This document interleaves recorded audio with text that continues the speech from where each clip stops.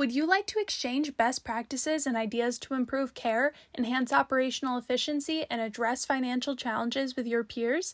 Becker's Healthcare is facilitating these conversations at their 8th annual Health IT, Digital Health, and RCM meeting. You can check your eligibility for complimentary attendance at the link in the description. We are excited to welcome you in October. This is Alan Condon with the Becker's Healthcare Podcast, and I'm thrilled to be joined today by John Polikandriotis, who's the CEO of South Florida Orthopaedics and Sports Medicine. John, a pleasure to have you on the podcast today. Before we kind of kick things off, I'd love to turn the floor over to you to hear a little bit about your role and your background. Oh, thanks, Alan. This is such an honor for me and pleasure, so thanks for having me. So my name is John Polikandriotis, and I'm a scientist at heart. After college, I worked towards and received a PhD in biochemistry, got to work in academia and in the pharmaceutical industry for a while. And when I went back to school to get an MBA, a bunch of colleagues of mine convinced me to leave pharma and to leverage my scientific problem-solving training to answer healthcare questions, right? To think about, can I use a scientific methodology to answer operational strategic questions? So that happened about 15 years ago. And since then, I've overseen strategic initiatives in the ASC space. I've led ambulatory operations for a hospital system. I've worked for a number of very successful private practices, been in the not-for-profit world, for-profit world. I'm a lifelong learner. And as you just said, I'm currently have the privilege of serving as the CEO of South Florida Orthopaedics and Sports Medicine, who happened to last month actually get awarded Orthopedic Practice of the Year by the American Association of Orthopedic Executives. So I've been fortunate and blessed throughout my career. Fantastic. Yeah, thanks so much for that insight, John. And congrats again on that Orthopedic Practice of the Year. Huge achievement, no doubt. I know 15 years, it's kind of crazy to think about how much has changed since your healthcare journey began. And even in the last year or so much has happened. When you're looking across the ASC and the healthcare space today, what are the kind of 2 or 3 trends that you're most paying attention to and why? Yeah, thanks, Alan. That's a great question. And, the first thing that I always keep an eye on is looking at healthcare through the patient eyes, right? So that to me, it's about the consumerism of care. That, we don't live in a world where it's just about quality anymore. I mean, quality is important, but now it's also about access. It's about convenience. It's about, really understanding the entire healthcare ecosystem experience through the eyes and experience of the patient. The second trend that I'm keeping tabs on is how, healthcare as a whole is transitioning from a transactional relationship with patients to more of a transformational partnership. And what I mean by that is that, again, it's not just looking at a clinical outcome. Did that fracture heal? Did that bone fuse? Can healthcare, as we as providers, as systems, optimize health for our community, for our patients? Can we provide stuff that is more comprehensive, coordinated? Is there an opportunity to provide education, weight loss programs, smoking cessation, prehab programs, a sense of community? Again, going above and beyond just that pure clinical outcome. And then the third trend, again, is that continuous push to the ambulatory setting, especially now in a time of consolidation. So it's thinking about, okay, well, not necessarily just the needs of today, but what's happening tomorrow? What footprint do we need tomorrow? Who do we want to partner with? What should we look at from a clinical perspective, from a financial perspective, and from a market perspective, from an ecosystem perspective? Yeah, absolutely. I mean, three trends. Thanks for kind of breaking those down. One thing I wanted to pick up on, obviously consolidation was something that you mentioned most recently. I mean, something that we've seen across the healthcare spectrum, I think specifically in orthopedics as well. We're kind of seeing a lot of these smaller, independent, mid-sized orthopedic groups kind of banding together, forming these 100+ physician groups. We're seeing more and more of this over the last couple of years. Is this kind of a trend that you think we're going to expect it to see more of as we kind of evolve over the coming years? And is this something that you're kind of paying attention to your organization? No, I think you're hitting it on the head. I think consolidation will only continue. I think in the private practice setting, the way to survive what's happening from a reimbursement perspective, from a staff shortage perspective is, you have to find ways to create economies of scale, economies of size. You have to really join forces with people that are like-minded when looking down, the path of the vision of where healthcare is going. So, yeah, I think consolidation is continuing. I think it's something that a lot of groups are paying attention to. And I think it's inevitable. So it's about survivability and making sure you make the right decisions for you, your practice, and your community. Yeah, certainly interesting to kind of pay attention in the coming years and see how that develops. One thing I want to kind of pick your brains on, I know you've recently been CEO of your orthopedic practice now, I believe since October of last year. So, but I know recently it came from Vail Summit Orthopedics and neurosurgery out in Colorado. What are the biggest difference in the orthopedic space between those two markets? Are any particular different challenges that you've noticed between one role and the next? You know, that's a great question, and I think systemically, when you're in a leadership role, you're trying to address the same fundamental questions. You know, is the system, is your practice running as efficiently as possible, right? So you take a deep dive into operations and make sure you have the right people in the right role doing the right things, and then at the same time, it's about looking ahead and trying to create a vision that excites people about your community, your organization. It's about engaging the physicians, the staff, because ultimately everyone in that organization has a role to play in the success of the organization, right? Whether it's operations, whether it's clinical, whether it's quality, right? Every person is a leader.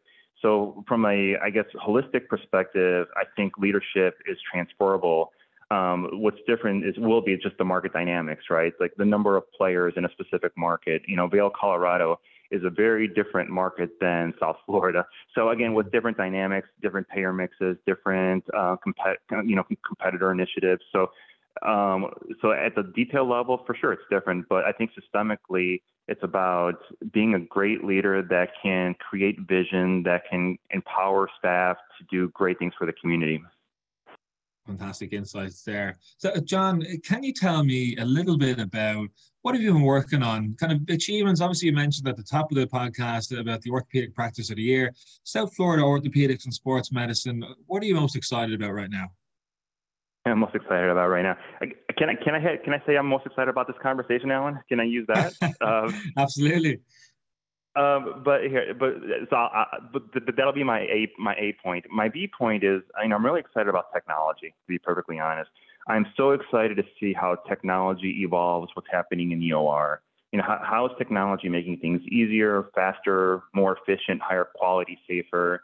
How virtual reality, augmented reality is coming into play. I'm excited how technology is helping us become more efficient. You know, it's about how do we really reduce manual, repetitive processes to reduce error rate, to reduce, time of workflows. Because again, we're all dealing with staff shortages. We're all dealing with higher and higher, P&Ls and expense ratios. So if we could find ways to use technology to make us more efficient and effective, that is fantastic. And lastly, I'm really excited how technology is interacting with patients. Again, going back to my comment about consumerism, I think understanding how technology can help enhance the patient's experience, their expectations of transparency, control. We could do so much more stuff, pre-visit, online scheduling, online registration. And I think technology is evolving to the point where now patients can have personalized care through technology. So of all the things that I'm focusing on, it's really trying to utilize technology for us, for the organization, for our patients, for our community. Mm-hmm. Yeah, I mean, it's certainly a lot to kind of unpack there. A lot of exciting things happen around the technology front. One thing I wanted to just pick up on, I know, we're hearing a lot about AI, artificial intelligence, the last few years, and but it seems like really the last couple of months, really, ChatGPT, some of these platforms, and the use of AI in healthcare. Just kind of getting your thoughts. Is this something that's on your radar? Anything that you're kind of putting to use or see the benefits there in the future? Oh, wow. This is definitely going beyond my scope of expertise, but I'll be honest, again, I think you have to embrace technology. I think that I think healthcare is behind the eight ball in a number of initiatives because of their refusal to embrace technology. So I think we have to understand that technology evolves organizations, societies, cultures, people's expectations, right? So I think we have no choice but we live in a time where we have to embrace technology because that's what our patients are expecting. That's just the expectation of sustainability. So again, I can't speak to the specifics of the things I'm most excited about, but it's one of those things where I am excited to keep learning about how things are evolving. Yeah, but certainly beyond my area of expertise as well, but something to just kind of interesting to kind of pay attention to. I just thought I'd shoot you a quick question on it. Sure. So getting back to, of course, your practice, your market, over the next year, where are you focused on, or where do you see the biggest opportunities for growth for your practice? Yeah, as I was kind of alluded to earlier, I think at a fundamental level, growth is really about understanding, where you're currently at and where you think the puck is going. It's about finding that balance of how much time, effort, and energy do you need to put towards building that, that foundation of operational excellence. We're all dealing with staffing issues. We're dealing with burnout, both at the provider and staff level. Everyone's dealing with expense control. So there has to be effort towards building an awesome foundation, while at the same time trying to keep your head up and ears open for intentional growth opportunities. Again, the goal is never growth just for growth's sake. It's about smart growth. And, for me, it's always about two drivers. The first driver is about making sure our staff are feeling supported, making sure our physicians are engaged, our staff are engaged. Leadership has opportunity to grow and develop. Our employees see a future with the company. It's about getting people excited about where the organization is going. It's about having everyone have a clear understanding of, outcomes, patient experience, staff experience, physician experience, and the bottom line. So I think you need to put effort towards that foundation before you can even really think about growth, because growth without foundation will just crumble. And the second driver of growth, I think, for me, and again, this comes from probably my scientific background more than anything else, is that it has to be data-driven growth. Right. I think you have to have mechanisms in play where you're capturing reliable data that you can trust, because I think that's what you need to convert conversations from who is right to doing what is right. There's a lot of bias that's always out there, and a lot of people think they know what's going on, but data to me is the normalizer. And I think once you have really good data and you can have honest conversations about what is right and what the data is showing, then you can start putting together pro formas and strategic initiatives on how to grow, how to improve operations, who to recruit, when to recruit, how to expand, what service lines to develop. Because the one thing that I truly believe is that organizations should be data-driven organizations. Mm-hmm. Yeah, definitely. Really interesting to get your thoughts there, and so we'll be paying attention to your practice over the coming months and years to see how you get on. Speaking on growth, one last question on this. I know in recent years we've seen many big providers like orthopedic groups enter the Florida market, such as Hospital for Special Surgery, Rothman Orthopaedics recently making big moves in there. What makes Florida such a, I guess, for lack of a better word, key battleground for orthopedics specifically? And how do you see competition among orthopedic groups evolving in the state as healthcare increasingly becomes more consumerism, as you mentioned previously, amid some of these new market entrants as well? Yeah, that's the $1 million question. If I was going to say, whoever has that answer, please call me. But I'll tell you my perspective. I think Florida is an interesting market because I think there's a lot of influx of people moving to Florida. I recently saw a statistic that was provided to me that in 2022, I believe 600,000 first-time Florida licenses were given to transplants, right? People coming from New York, from California, from Illinois. So there's been a massive influx of people moving to Florida, and good, bad, or otherwise. So when you think about a demand-supply curve, the demand for orthopedic care just is skyrocketing due to the relocation of people moving to Florida. And then when you think about just a market analysis, when you have so much demand, it makes the market very appealing, right? So I am not surprised that larger organizations are trying to establish flags here in Florida, and they will be successful. There's a lot to do and a lot to manage here. From my perspective, to me, it just offers an opportunity for intelligent partnerships, right? I think my goal and vision has always been, how do you make the pie bigger versus competing over individual slices of pie? How do you find the right partners to provide the entire continuum of care for a community, for patients, right? So it's not necessarily just about competing over a specific knee injury. It's about competing for that patient for life, right? And I think there's an opportunity for all of us to sit down and figure out how to do what's right for the community and for our patients. And again, it's through partnership. It's through open communication. So again, I never see new market entrants as necessarily competitors, but just as an opportunity for the market to evolve, for us all to do something great together. Yeah, fantastic and really fascinating insights to kind of wrap up on today. John, it's been a real pleasure speaking with you today, and I look forward to connecting with you and hearing more about your practice down the line. All right, thanks, Alan. Thanks for your time.